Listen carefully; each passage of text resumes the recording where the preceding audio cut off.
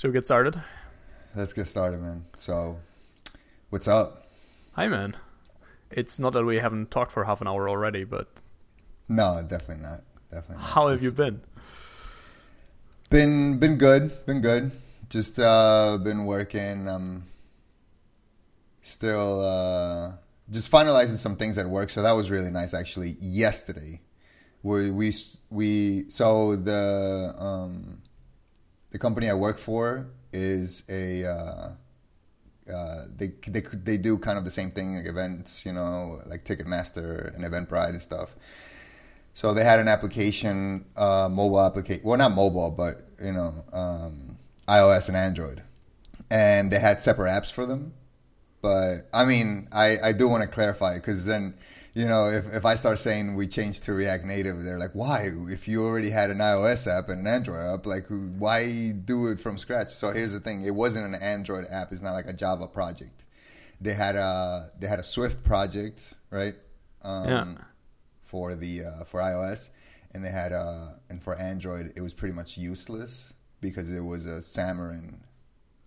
Oh, yeah, the C Sharp. Yeah, exactly. Yeah.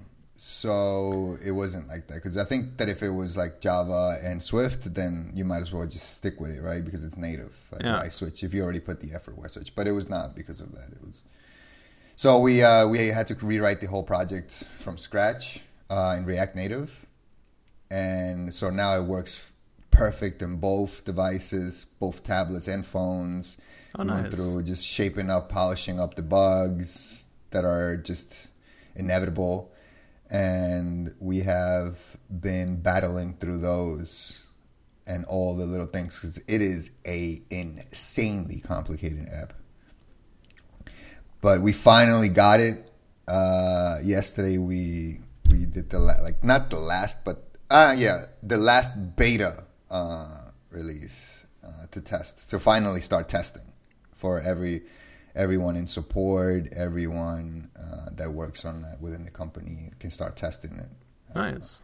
Yeah, it sounds pretty good. So that felt pretty good. So I that is like a weight lifted off my shoulders, to be honest, in a way, because I was putting in a little like overtime, Yeah. just to get things done and all that. But besides that, it's been good. I even fit in a little time to keep experimenting with Elixir as well in there. Are you still Keep going learning. through kind of a course, or what's your approach? Yeah, definitely. So I just want to say, for anyone who is interested, there is a course called Elixir for Programmers. Yeah. And it is on, I think it's codestool.coding-genome or gnome.com. But it's Elixir for Programmers, and it is just one of, if not the greatest programming course I've ever taken. The guy is all about patterns, cleanliness, and he explains concepts in just great ways. Tries to like, he even is very neat freak with folder structures and the way that the files are set up, and even the way you write your functions even. So it's just been an amazing learning experience hearing that guy talk and learning from him. It's awesome. Like, for example, he finds a way of leveraging the pattern matching in Elixir. Yeah.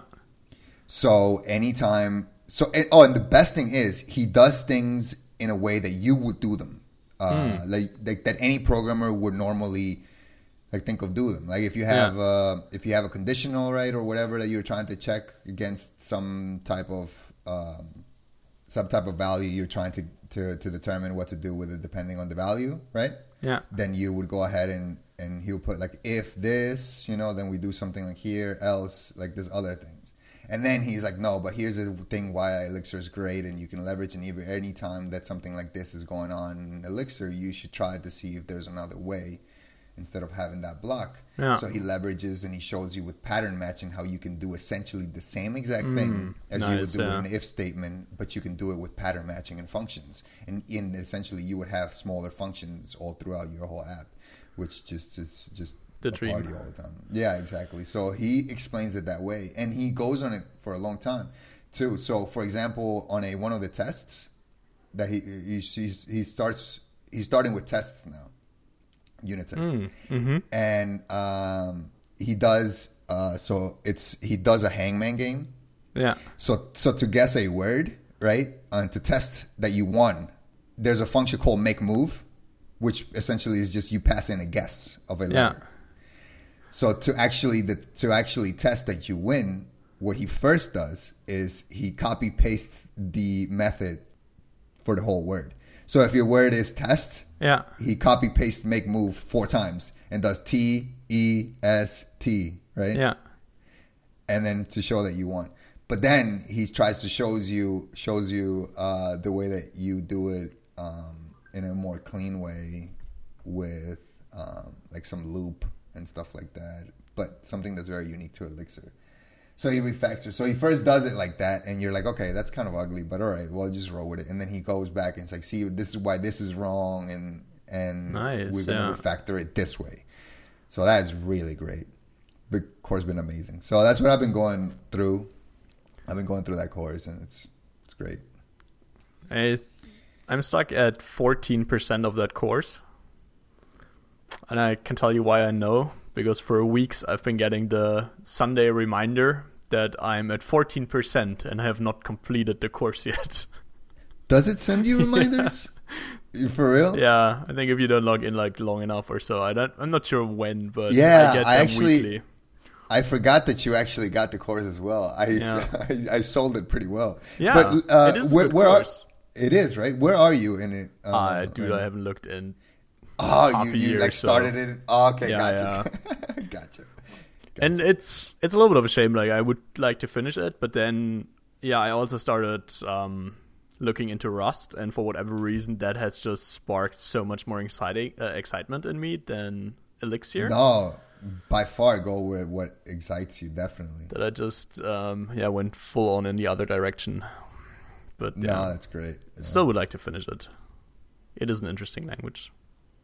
It is. Yeah, but it sounds like a pretty good week. Yeah. What have you been up to?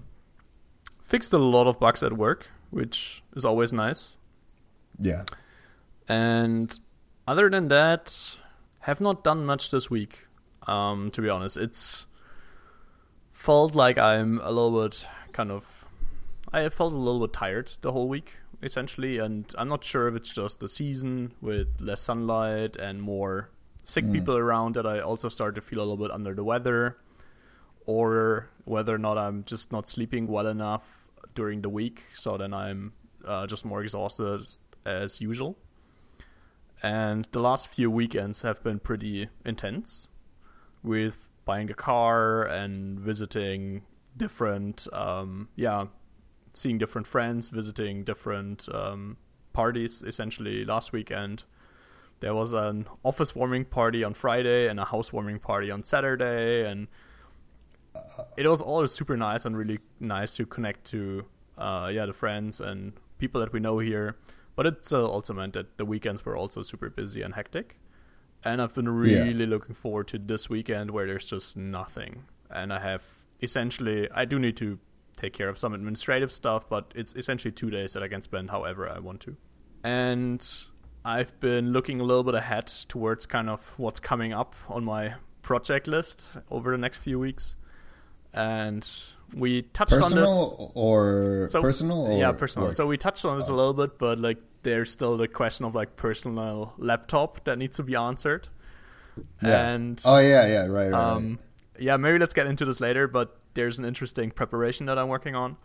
And then I also finally decided to try to organize all my files and all my digital assets a little bit better. And that's something that I want to spend some time on during maybe the Christmas break. I noticed that I have stuff spread over a gazillion different devices and folders and systems. Like some files are in iCloud, some files are in Dropbox, some files are in Google Drive, some files are on a file server I have here in my home. That is not a bad idea because I have the exact same thing. And I personally, like, with all the discussion that's going on around the power of like big Silicon Valley companies right now and what that might mean for us as a society or democracy, I'm like really intrigued to just take a lot of stuff out of clouds again and just have them at home, essentially.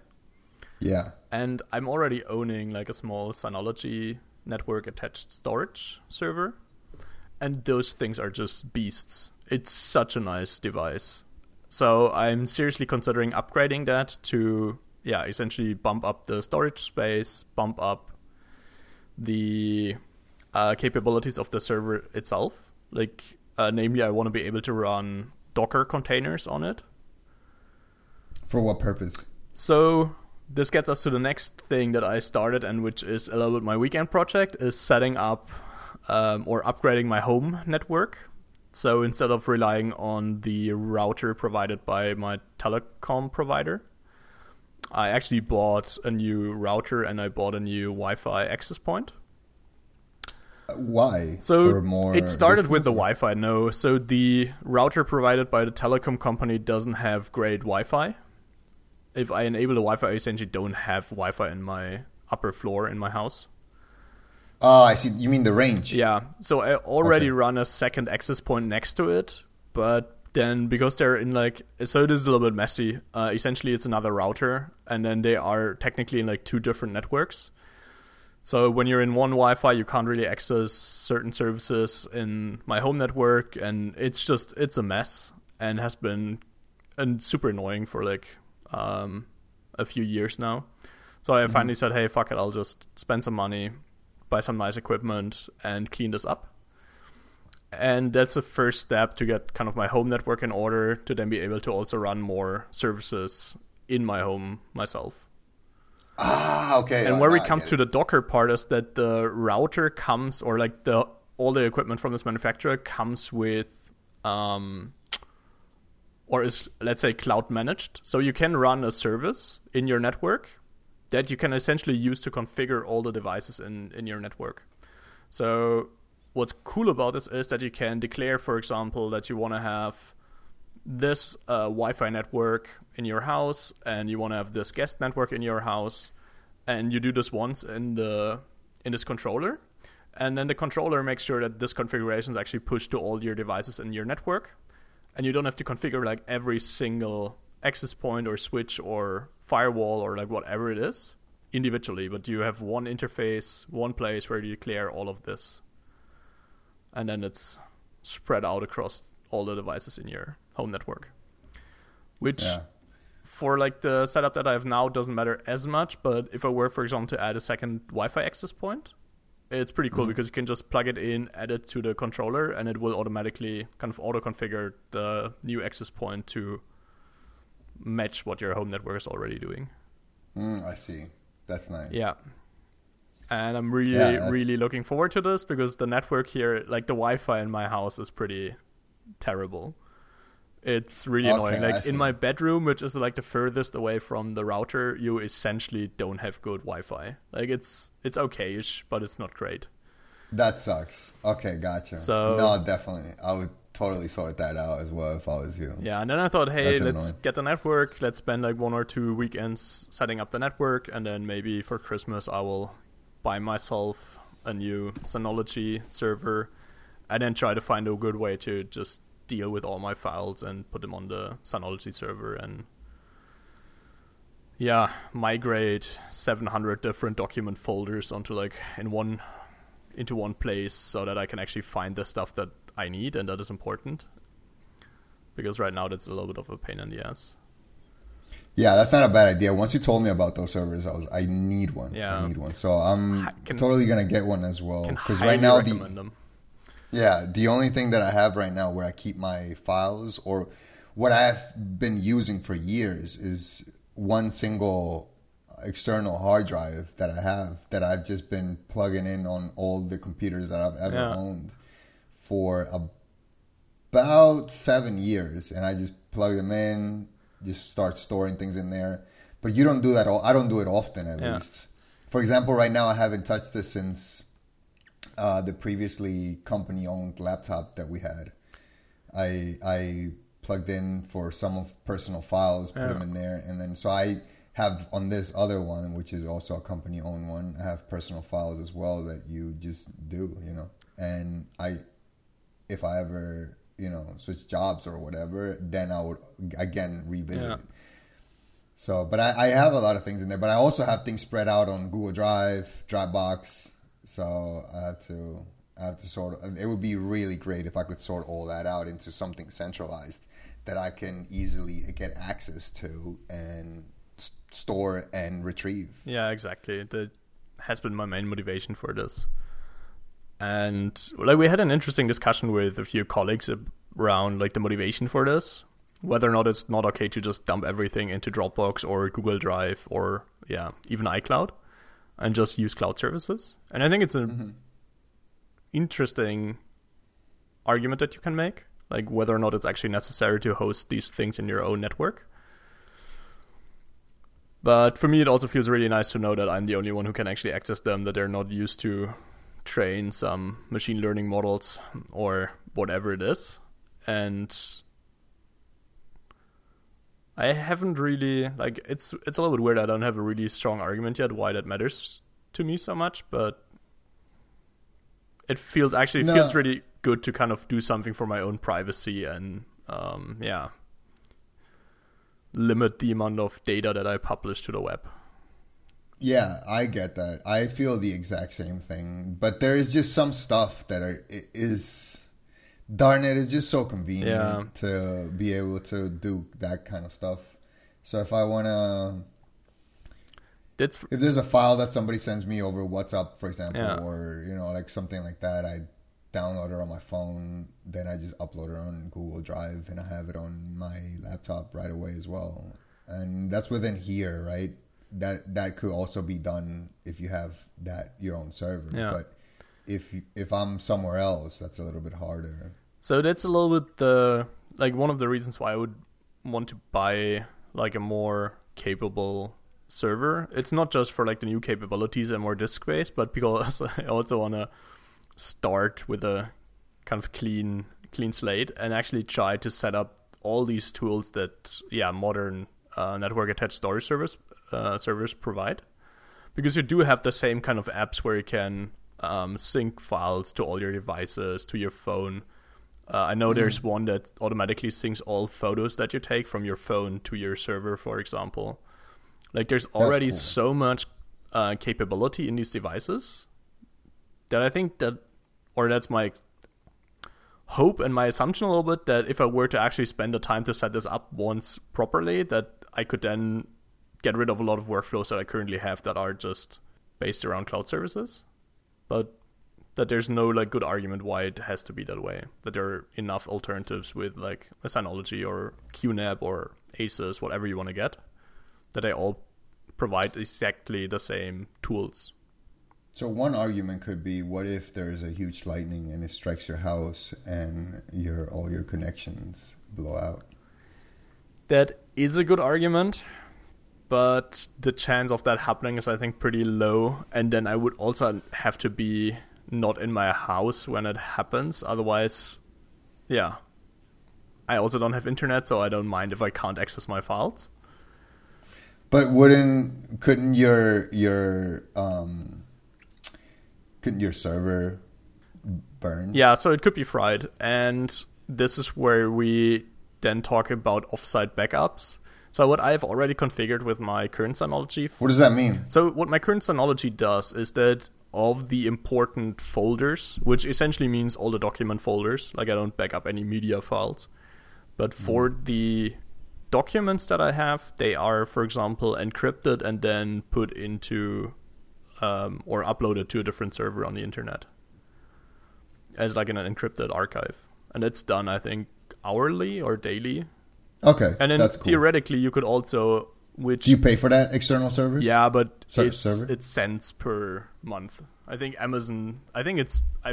Currently I put it into Amazon Glacier, which is their long-term storage service, which is essentially... It's a little bit like S3, but you pay... Like you pay a little bit to store the files there, and then you pay a lot to retrieve them. So the whole calculation is that it's pretty nice as a backup because you don't expect it to use it. Mm-hmm. But if I were to, like, if I had to download it, it would cost me, let's say maybe $20, $30. Oh, I see. So that still solidifies your argument because it is an encrypted archive. So it's like Google does not have access to the content of that. Exactly, that's the only thing. So the risk is always that, especially with like quantum computing being just like 2 days away, that the keys that are now used to decrypt this are going to be broken in like 10, 15 years, and then it's in the end again public knowledge. But leaving that out of or ignoring that for a moment, it seems pretty safe. What you could also do, and which is something that I'm considering a little bit, is you could theoretically set up another Synology to be your remote backup. So I could, or my parents, for example, I bought them one. I'm thinking of gifting my old one to my family. So I could just say, hey, I'll just reserve like a terabyte of storage on that. You can have two, I get one, and I'll just dump my backups there from my current setup. Yeah, and then okay, I was going to say that that's probably an alternative because you still have the same concerns, but I mean, the risks just mitigates, right? So it's like the chances of both of them getting fried is extremely slim. And so what you can easily do is to encrypt both the backup and then the partition where you store it. So my family, for example, if I were to give them the box, they would never be able to access it essentially. But then the only downside of this approach is that if something happens to your box and you need to restore your backup really quickly, that sucks because especially like back in Germany, upload is oftentimes super slow in most of the internet plans that people have. So while they might have like a high download rate, which is nice so that I can actually push the backup to them, they only have a super shitty upload speed. And it would take at least days to get the data back to me. Where we're at the point that if my house burns down, it might actually be the best solution to drive to Germany, pick up the disk and drive back. And that's the benefit of something like Glacier, for example, because there you can more or less pick how fast you want to download the stuff. And to be fair, they make you pay based on the amount of data that you download and the speed with which you download it. So it might make sense to kind of, spend your download over like multiple days so that you're not going bankrupt. Yeah. But still, you have way more flexibility with like online services for these backups. Yeah, it's not a bad idea, man. I think for sure, I'm getting one of those things. Yeah, it's pretty nice. I'm really looking forward to setting up one again, and with the kind of lessons learned, make sure that this time I'm using all the services and it fits into my home network nicely. And yeah, I'm really excited about it. The other thing that I've been working on a little bit, and this gets into like the topic that I know you are super keen to discuss, is that I've started working on an Ansible playbook to provision or configure I want to use it for both my workstation, like my laptop, and maybe I want to set up in a way that I can also use it to provision Linux VMs. Okay. So that essentially I can clone a Git repo, install Ansible, run the playbook, and then the playbook installs all the things that are important to me. So it configures, for example, Fish Shell, sets up my terminal nicely.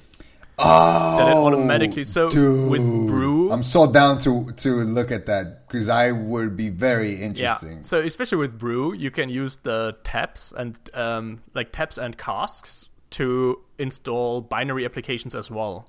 So you can, for example, say, hey, on my machine, I want to always have Firefox installed. I want to have whatever tools it is that you want to install. Like you want to have Spotify on there.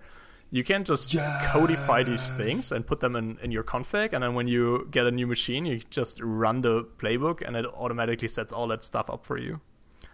I'm so interested in that. How are you going to do that? How do you do that? How do you even go about that? So there are like different tools for this. The three or 4 that people go to are, I think, Ansible, Puppet, Chef, and Salt. And then Ansible is really nice in this case because you can run it on the machine itself. It doesn't need a server. It's just an executable, essentially. And then you create a lot of YAML files that describe the state that your system should have. And when you run the tool against this configuration, it will go through it and check whether or not all of these conditions are met. And if they aren't, make the necessary changes to your system so that it essentially confirms to your definition. And it's a little bit of work to set that up, to be honest. Like, especially, so my motivation to take a step back, my motivation was that, especially now working on Windows, I try to configure the WSL, like the Windows subsystem for Linux shell, to have a similar experience to what I'm used to from especially the Mac that we worked with. So I'm personally a huge fan of the Fish shell because it's just the nicest. It's so nice. It's so yeah, exactly. Nice. I use that too. So I want to have that installed. I want to have all my custom functions in there that I created. To be fair, for like a subsystem for Linux, that was the main pain point. But I noticed that these are things that I'm always doing on like every system that I use. I'm setting these things up. And I've experimented with a few different, like, little bit more, like, lower effort ways to, for example, get my dot files on the new machines. That my SSH config with all the hosts that I typically connect to is there, or, that my SSH keys are distributed. Like, these kind of things, I've tried different ways to do this in, like, a more, let's say a little bit more manual way, and it always was a pain So this time I thought, hey, you've been doing this so much lately, let's just see if you can script this. And to be fair, it has also just been an interesting learning experience to try a few of the more like DevOpsy tools. Yeah. And the reason why I'm now kind of working on this is that, of course, I do still want to get a personal laptop. And Apple very recently released the 16-inch MacBook. That's so beautiful. Yeah, it is. And I'm crying when I see the price. But then the 13-inch MacBook that I had a little bit like planned to buy is only like 200 euros cheaper. No, man, go for this new one. Oh, man. As soon as they came out, I started looking at all the features, and then I got my eye on that keyboard, and I was like, no way. I was like, what does that mean? T-shaped arrow keys. It's just, I didn't expect to ever see them again, and it makes it warms my heart so much. And it's insane how much they listened. Yeah. For the first time ever. Did you see that the escape key is also on its own? Yeah. That's unheard of, man. They definitely not only listen to graphic designers, and they totally listen to developers as well. It is really interesting that the device actually got thicker. Like, that to me was the thing that blew my mind. Because for years, Apple has always tried to make everything like as thin as possible. And then they actually stepped back a little bit. That I didn't see coming. Yeah, me neither. But, I mean, nobody's complaining about that right now. I started seeing, as soon as it came out, I had huge speculations because, let's be honest, like the company has just been a letdown after letdown for the last like 3 years, 4 years. Especially with laptops. I most certainly was not going to spend no money on their previous laptops that they've had. On like 2018, 2019. So I started seeing it, and I even saw videos about comparisons of how it sounds. And I don't know how they ever thought that the butterfly keyboard or whatever was a good idea. It's so loud compared to the other one. So I have a theory around this that I am completely unable to prove or anything. the biggest problem that I have with the butterfly keys is that I feel that they don't give me any feedback when I actually press the button. That's the weird thing, though. It doesn't feel like you get feedback, yet it's like a weird loud sound. But so the loud sound, and I think where a lot of, so it's my theory, it's just my theory. I think where a lot of the, what's it called? The issues came from like usage and them breaking down and the reliability issues. And my theory, just looking at my own experience with the keyboard, is that I don't get good feedback from the keyboard. I'm not used to the feedback that I get from the butterfly keys because it's just so different than what I'm used to. So I'm hammering the keys. Yeah, okay, and it's like a harsh sound. Because, yeah, no, I thought I knew you were. It's not because the key itself is loud, but because I'm missing that feedback. I'm using more force than I should, which makes more noise, and it also wears out the mechanic more. That then, if it, for example, gets dirty or something, and I'm just hammering it, it's more likely to break something inside.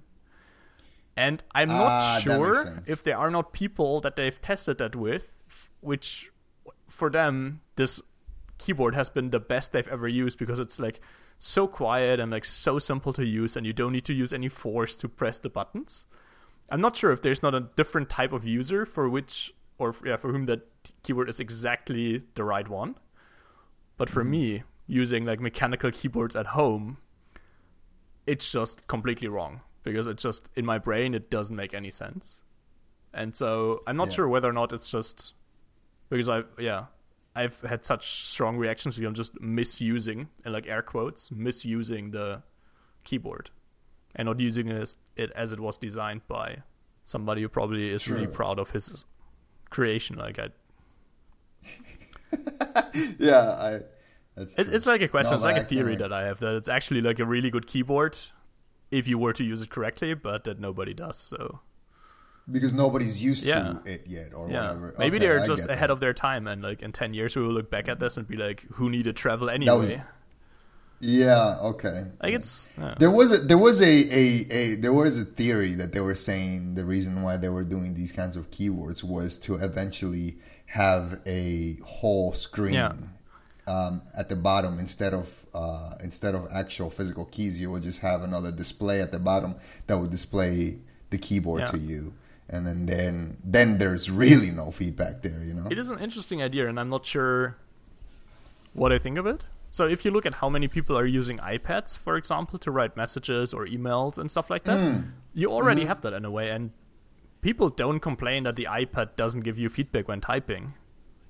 So, not sure how far we're away from that. But and especially for more iPad users, you do get used to it. You also have autocorrect, to be honest, which you don't have in your IDE when you write code. You don't have autocorrect in your IDE, man? No, I don't have. You're missing out. I had autocorrect in my IDE. No, I'm kidding. No, but that makes a huge difference because then it's fine if you make like spelling mistakes because you can rely on the engine to automatically correct your mistakes. Yeah. While if you're not writing... So I have that, for example, when I'm not writing English on my phone, that sometimes it just messes up the autocorrect. And I'm so much slower in typing. So could imagine that also makes a difference here. I don't know how I would feel about having a whole display down there. I think I'll be pretty mad at first, but maybe I'll get used to it. I don't know. I most certainly have not gotten used to this, though. No. The butterfly keyboard. I've been using it for 3 years now, and I have not gotten used to it. I hate it every day. So I think the good news is we do have an alternative now. And I'm so happy that I don't need to go to like Windows or Linux for my workstation. The remaining question is, buy it now for like Christmas or wait for a 13-inch model next year? I would not personally. I totally see why somebody would want to. You would not do what? I would not wait for the 13 or 14-inch one. I would go straight for the 16-inch because I have gotten used to it, to be honest. And you know, we're pretty used to having two screens, two monitors. That's pretty common for us. and that's why the 13 worked for me, because I could put my editor on the external monitor and then just do everything else on the 13 inch. But I got a 15 inch once I joined this company, and I can't see myself going lower, and I don't need an external monitor. Although they're pretty cool, I probably would not mind having one. I just don't want to buy one because I don't find it necessary. Oh no, it's the best. Yeah, I know, but I don't mind it, and I really like it. Plus, the specs on the default 16 inch is 150 billion% enough for me. It is actually the first one that I'm considering just buying in the store and not ordering custom made. No, exactly. I don't need anything else. It already comes with 16 gigs of RAM. It comes with a perfectly beautiful amount of processor. Yeah. It comes with 512 off the bat gigabytes of storage memory, which right now I have, let me see, I think I have 256. Yeah, I have 256 right now, and I loaded this thing up with everything. I have Xcode, Android Studio, I have all browsers, I have a whole bunch of files in here. I have videos, billions of pictures, and I have 68 gigs available. Yeah. So with 512, I am more than good, especially if I'm going to get that external in-house server. Yeah. I will be definitely good with it. So to me, this is the first time that I'm like, no, I don't modify anything on this laptop. I will get it as is. The base price is more than enough for me. For me, 32 would be amazingly beyond beautiful, but I don't see myself. No, especially like if you add them, you're at like 3K, and it's that's getting too much for personal use, I feel. Yeah, I use this one. The one I have right now is 16 gigs, and I have run Xcode, Android Studio, and servers at the same time. And you do hear the fan going off, but it does not. I've never seen any degradation of performance or anything whatsoever. No. It handles it more than good. For me, the two only questions that remain are, since I travel a lot, the like smaller size and like every gram that I can save is pretty valuable. That's because essentially I have to carry a 15-inch MacBook anyway for work, and then if I have another 15-inch MacBook for myself, it's just a lot of MacBooks to carry around. The other question that I don't have a good answer for yet is what keyboard layout to get, because I checked and everything currently is US. That's what you need. But then here, of course, they sell them with the Dutch one. So am I going to custom order a MacBook with like a US keyboard layout just to have everything the same? Or yeah, totally. To be fair, I think I will do that because it would drive me mad to use US keyboards. I have 4 US keyboards that I use regularly, and then have one that is Dutch. That would just... It's going to mess you up with the symbols and everything. I remember when I got the company one over there in the Netherlands, there was one that messed me up. There's something different about like the symbols on the right side of the keyboard that is totally different. Yeah, you have the enter key is vertically and horizontally. Yeah, and it's because they put something else. So in there, the right? backslash moves down, and then the enter key goes up. Exactly. Okay, now I remember. Yeah, that's exactly what it was, and I just kept hitting the wrong key, and it was really annoying for a long time at that time. Yeah. So it's just better to get a US one. Exactly. Yeah. So yeah, that's I think a little bit the plan. Is kind of get the home network in place, write a nice Ansible workbook, or at least part of it to provision the new MacBook, and then eventually buy a new MacBook, buy a new home server, and get all of that set up nicely so that I maybe for once in my life actually know where my documents are, have them when I need to, and it's not a giant mess over a bunch of different services and hard drives. That's kind of my hope, that I can spend some time over Christmas to set this up and get some sanity back. I want that laptop so bad, though. But I will also wait. But I will not wait for the purpose of seeing if they bring a 14-inch MacBook next year. But just because of wedding. Yeah. To be fair, like part of me just wants to see if there are any like nice Black Friday sales. Which there probably won't be. There's never is for Apple, to be honest. But I think they did it once, actually. Never mind. I think they did it once. Yeah, and to be fair, like any euro counts here. So I'm not that much into a rush. So waiting 2 more weeks is perfectly fine. And then it's also December, which means we got salary at the end of the month, which hopefully helps a little bit with not crying over the price tag that the MacBook has. No, that's true. I'm just going to wait till next year. But I will for sure get it, I think, at probably tops February. Yeah. If nothing else comes up. And if it does, I would consider the 14-inch. If it comes out with like a 14-inch or an upgraded 13-inch with the same keyboard and stuff, I will see what bringing the same specs to that laptop would cost me. And if it's not too far off, I'll just get the 16-inch.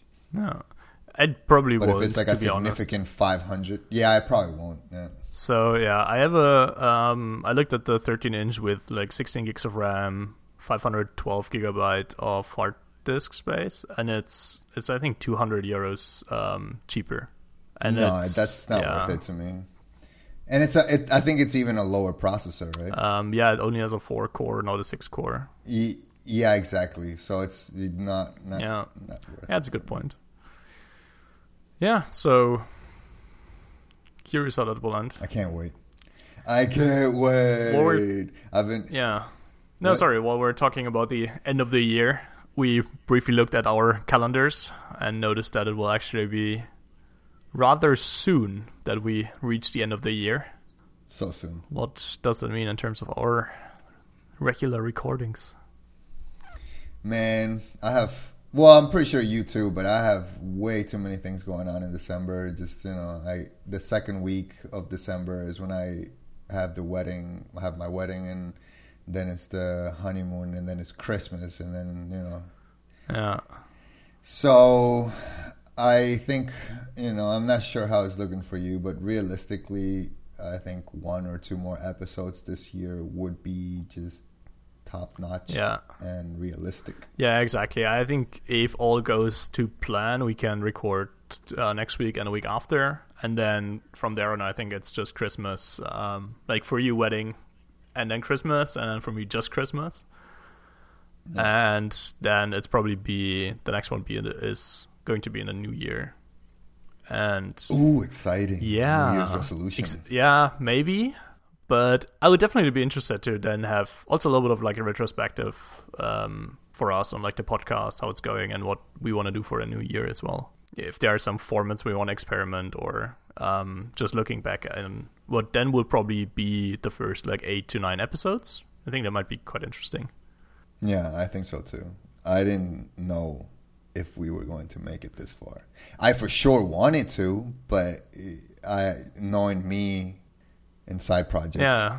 And to be fair, like the biggest challenge so far has really been the scheduling issues and the time difference. Yeah, true. I think that is something that we both underestimated a little bit. Yeah, it really is. It's so hard to coordinate because it's not just jobs and busyness, but it's also time. Yeah, exactly. Like it would be fine if we were on the same time zone. There would be much more, opportunity to record. But so it actually requires more work and more setup. Mm-hmm. But hey, let's discuss this in the new year, and let's see that we get 1 or 2 more recorded until then. Yeah, 2 will be awesome. Cool. Because this is the 7th one, so that would be the 9th, and then you would start off the next year with the 10th. Would be a pretty nice number. Yeah. Cool. Then I would say we wrap it here. Yes, let's do it. Nice talking to you, man. Same. Enjoy the rest of your weekend. You too. Bye-bye. Peace.